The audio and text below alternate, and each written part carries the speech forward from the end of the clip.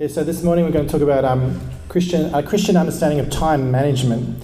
How we manage our time is a serious issue because it's a difference between effectiveness and never achieving your goals. But it's not just about efficiency.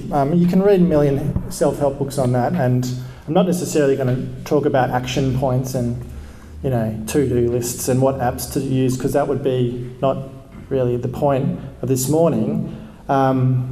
But it's more about making the right choices with your time, wise choices. One of the saddest things men apparently say on their deathbed is, I wish I had spent more time with my family. So, it is possible to be really organised and efficient and effective and productive at one level, and then to be making all the wrong decisions. Earlier in the service, we heard the story of Mary and Martha, and this shows us that it's possible to be working hard, like Martha, who was distracted, it says, with all the preparations, but to not be using our time in the best way, sitting at the feet of Jesus. Some of you, I know, are freakishly effective with your time management. You fit a lot in, you get to meetings on time, you read the minutes of the board meetings you attend, you do it all with a smile on your face, you're at church 5 minutes before 10 o'clock, which is 20 minutes before some people.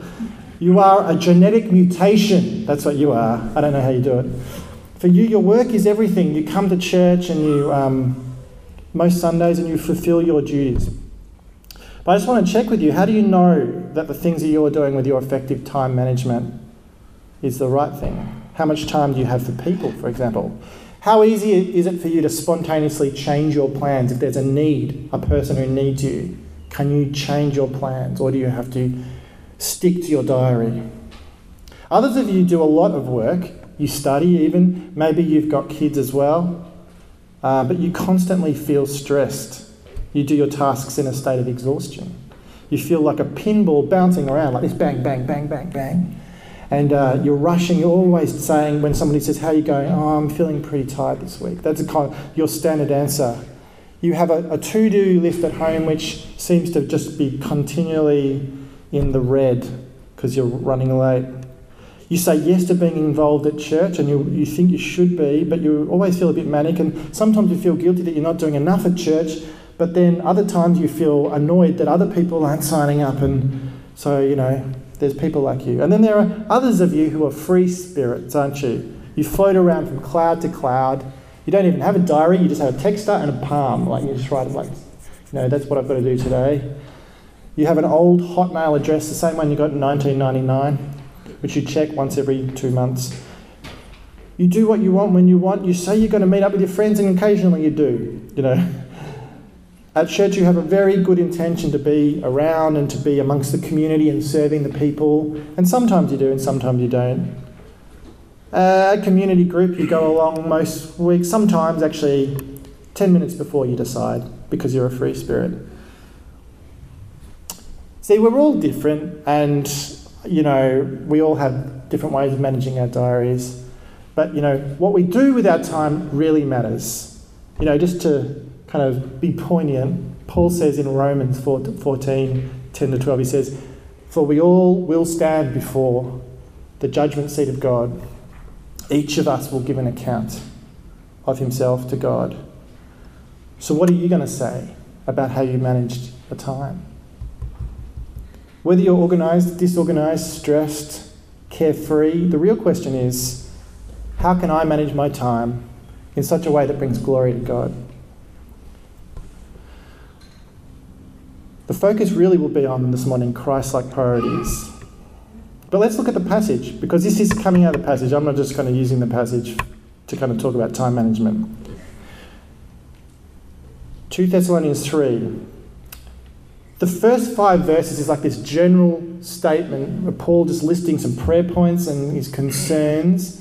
And he says things like, he says to pray that the good news would spread like it spread to the church in Thessalonica, this little church, and they started up. He says, pray that just what happened to you will happen to other people, and it's going to go out. And this is the prayer of a missionary and church planter. That's what they pray. He asks for prayer for them, that he and his team should not suffer at the hands of the persecuting people that are trying to stop Paul and his ministry. And this was a serious request. It wasn't just kind of a throwaway prayer. I mean, Paul suffered beatings and he was, stonings, and he was close to death at different times. He was thrown in prison. But while Paul's team should be concerned, Paul says to the Thessalonians, don't worry, God is going to protect you. And then he offers his own prayer that the Lord would direct their hearts into God's love and Christ's perseverance. And a few weeks ago I talked about how being a Christian, it's like part of discipleship is just having this attitude of a marathon runner. Just going, I've just got to keep going in God's strength till I die and run through the finish line. And that's part of it, because we will face uphills and blockages along the way. We've just got to keep going. But then the next part of the passage, he then addresses this issue of perseverance, and he gets into some real specifics to finish this letter. And he talks about the issue of idle and disruptive people. They were doing nothing with their lives because they're waiting for Jesus to return, we think most of them. And this is why he's had to talk about Jesus returning so many times in this letter. So they're sitting around, whistling to themselves, causing problems in the church. And in the first letter, he dealt with a similar issue. Some of them had stopped following the teaching of the apostles. So Paul actually says, stay away from them. They're going to not help your cause. They're not busy, he said. They are busybodies, verse 11. So this is a new church and required everyone to put in the effort. Basically, the rule of thumb should be, said Paul, if you don't contribute, you shouldn't eat. It's pretty good, isn't it? Pretty straightforward. And they should look out for these idle Christians and not associate with them so that they can send a message of how serious this is. He says, don't kind of let them be idle, but actually rebuke them kind of in the way you relate to them. The ultimate goal, however, he says, is not just to shame them for its own sake, but to bring them back to God, to help them grow. It's kind of a form of tough love.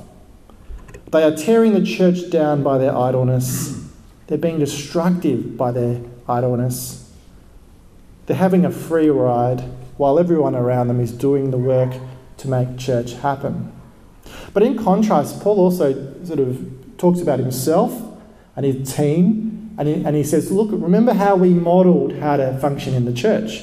And he uses this word busy. And the problem with the word busy, I think, is that in 2015 we often attach busy to like being stressed out and a workaholic. But he's talking about active, getting involved, like busy bees. Verse 7, he says, you know how we were when we were with you. We worked hard night and day. Verse 8, we didn't even accept free food. We paid for it ourselves.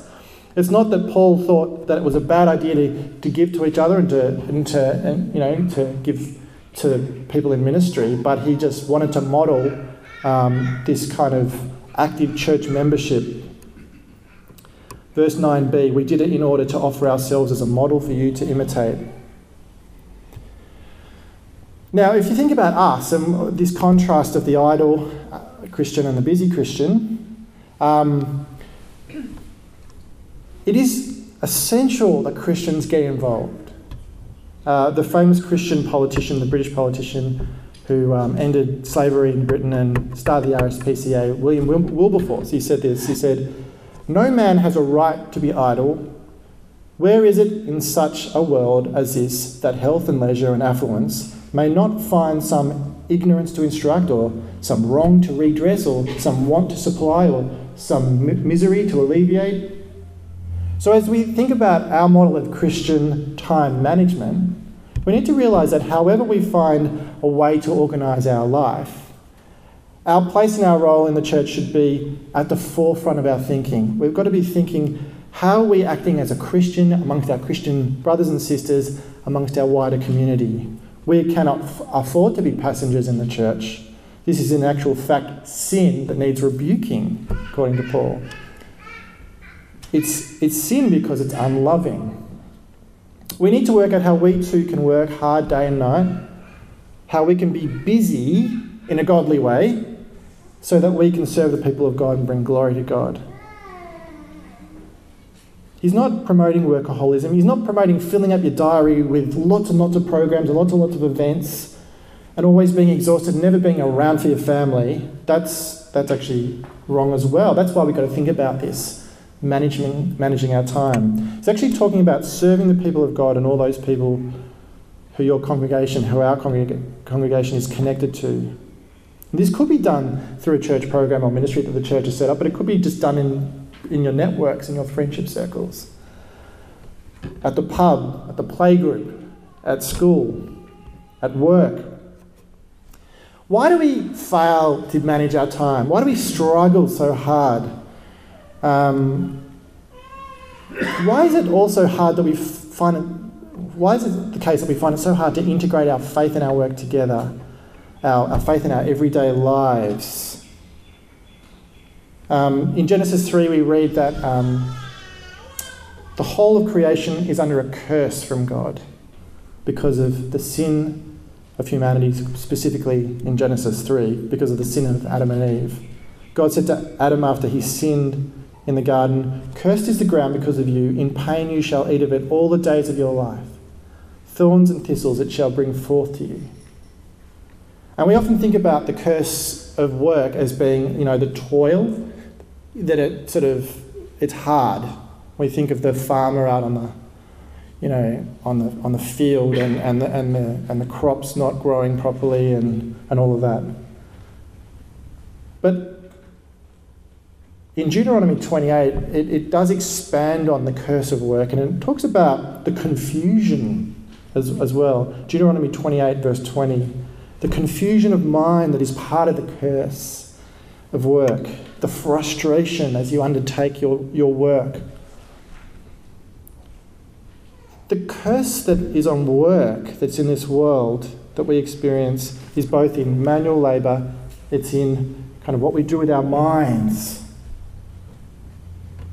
So how do we achieve this if we were living inside this curse? Also, we find it so difficult to manage our time because of the idolatry of self. We have a purpose which is to reflect and glorify God, but we find it impossible to do this. We are self-centered. We don't want to serve others freely, especially God. We wait to be asked to serve, don't we? We wait for a specific invitation because we think we're a little bit important. We don't take the initiative. We think our time matters more than others. That's why we're always late to things. Well, some of us find it hard to manage our time because actually the pain of life ruins us so much inside that we work really extra long hours to escape the pain. So we're managing our time wrongly there because it's a form of escapism. Our exhaustion is a form of escapism from the pain of this world. So actually time has a whole lot of negative complexities, doesn't it? And this is why it's so hard for us to manage our time in this broken world.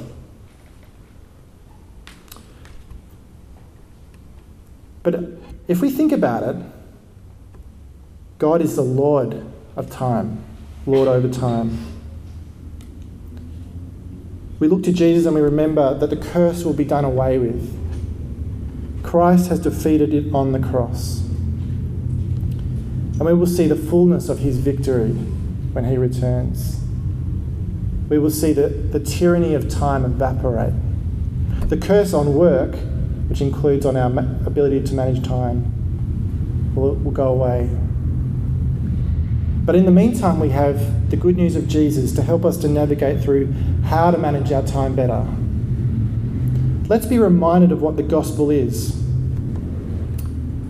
Theologian Michael Horton, who I really enjoy reading, he's a great theologian, he explains the gospel in this way. And notice, as I read you this quote, how the good news about Jesus isn't about the action that we do or achieving a list or being efficient. That's about what God does. He says this is what the good news is. The heart of most religions is good advice, good techniques, good programs, good ideas and good support systems. But the heart of Christianity is good news. It comes not as a task for us to fulfill, a mission for us to accomplish, a game plan for us to follow with the help of life coaches, but as a report that someone else has already fulfilled, accomplished, followed and achieved everything for us. Good advice may help us in daily direction.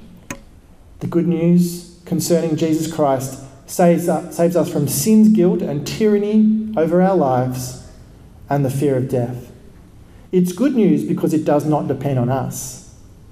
It is about God and his faithfulness to his own purposes and promises. That is the good news. So what does this good news tell us about what God has done through Jesus about time?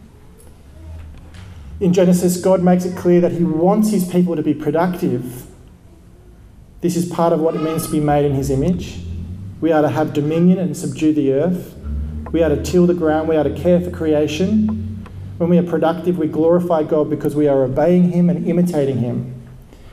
Proverbs 6:6-8 says this, "Go to the ant, O sluggard. Consider her ways and be wise. Without having any chief officer or ruler, she prepares her bread in summer and gathers her food in harvest." Productivity is wisdom. And so when we are productive in Christ, not only are we being wise, but we're participating in eternal things. Psalm 1 verse 3 talks about the blessed man and says, in everything he does, he prospers. And because of what Jesus has done for us, our work has eternal consequences too. In the great passage on the resurrection in 1 Corinthians 15, Paul says, "Therefore, my beloved brothers, be steadfast, immovable, always abounding in the work of the Lord, knowing that in the Lord your labour is not in vain." But what about our issue of our self-obsession? What about our laziness? We sit on the couch and we just... Jesus deals with that too. Listen to Paul in Philippians 3 verse 8. "What is more, I consider everything a loss because of the surpassing worth of knowing Christ as Jesus is my Lord. For whose sake I have lost all things, I consider them garbage that I may gain Christ." So as we consider everything a loss because of knowing Christ, this will motivate us to action. We are propelled off our couch, we put the remote down, and we think, yes, I want to do stuff. We love Jesus more than our need for the weekend. We love Jesus more than our need for a sleep-in. We love Jesus more than anything else. So we want to serve him in response. We want to serve others. Jesus also answers our need for fulfillment. So as we kind of struggle to escape our pain, Jesus deals with that too. Augustine said that God has made for himself and our hearts. Augustine said that God has made us for himself and our hearts are restless until we find our rest in him. And Jesus says, "Whoever drinks of the water that I will give him will never be thirsty again. The water that I will give him will become in him a spring of water, welling up to eternal life." John 4. The reason you should center your life in productivity on God is because Jesus is worth it. Jesus is what makes it your best life. Listen to what Paul says in Philippians 4 verse 6. "Don't be anxious about anything, but in everything, by prayer and supplication, with thanksgiving, let your requests be made known to God. And the peace of God, which surpasses all understanding, will guard your hearts and your minds in Christ Jesus." It doesn't matter what's on your action point list. So Jesus has offered us a solution to our problem with time. How do we practically live this out then? First of all, we need to have an integrated life. The goal for the Christian time management is not just to go, I need to be really organised at work, I need to be really organised at home, and I need to be really organised at church. That is missing the point. We need to learn to integrate our faith across our whole life. And that takes a long time to work on that. So you'll ask questions like, how can I be salt and light to my friends? What is the redemptive purpose? What is the kingdom of God purpose of my career that I'm in? Or the thing that I'm studying? Where is this leading me to so that I can serve God? Or how can I be humble and Christ-like in the way I relate to my colleagues? That's the integrated life. And that affects your time management because suddenly you're living effectively as a Christian in everything that you're doing. You think, how can I bring my church friends together and my non-church friends together? That's a gospel-based time management thought. Dietrich Bonhoeffer said, every Christian must be fully Christian by bringing God into his whole life, not merely into some spiritual realm over here. Secondly, what we need to do is we need to cultivate the virtue of love. Because of what Jesus has done for us, we should respond in love to God and to others. We should cultivate the virtue of love. A great author, Matt Perman, who wrote a book about Christian time management, says, the essence of gospel-driven productivity is this. We are to use all that we have in all areas of life for the good of others, to the glory of God, and that this is the most exciting life. To be a gospel-driven Christian means to be on the lookout to do good for others to the glory of God in all areas of life, and to do this with creativity and competence. Further, being gospel-driven also means knowing how to get things done so that we can serve others in a way that really helps in all areas of life without making ourselves miserable in the process through overload, overwhelm, and hard to keep up systems. So cultivate the virtue of love. And then be a servant. As you think about managing your time, go, I want to be a servant as I manage my time. If you want to be productive and make the most of your time, you should follow Jesus and do this. Every day, think about what is one thing you can do to serve somebody else. What is one thing you can do to serve your boss or your colleagues or your family or your friends at school? If you think about one thing that you can do, you're more likely to achieve that one thing, isn't it? You just do it. So some time management experts talk about this amazing complex system, but what we're suggesting here is just having one focus each day about how you can serve people. Don't put it on a list, just pick one thing and just do it. Random acts of kindness. Fourthly, you could do all the good that you can do. That's what it says in the passage, 2 Thessalonians 3 verse 13. Never tire of doing what is good. One of the fruits of the Spirit that we should cultivate is kindness. But kindness isn't just being nice. Jonathan Edwards, the American theologian, says, kindness doesn't mean nice, it means to be proactive in seeking good for others. It means to be lavish in doing good for others. So when Paul says that love is kind, in 1 Corinthians 13, he means that love will dispose us freely to do good for others. Back in 1 Thessalonians 5:15, he already said, do all the good you can. He's said this a few times. Elsewhere, Paul says, 2 Corinthians 9 verse 6, sow bountifully. 2 Corinthians 8 verse 2, be radically generous. 1 Timothy 6, 17 to 19, be rich in good works.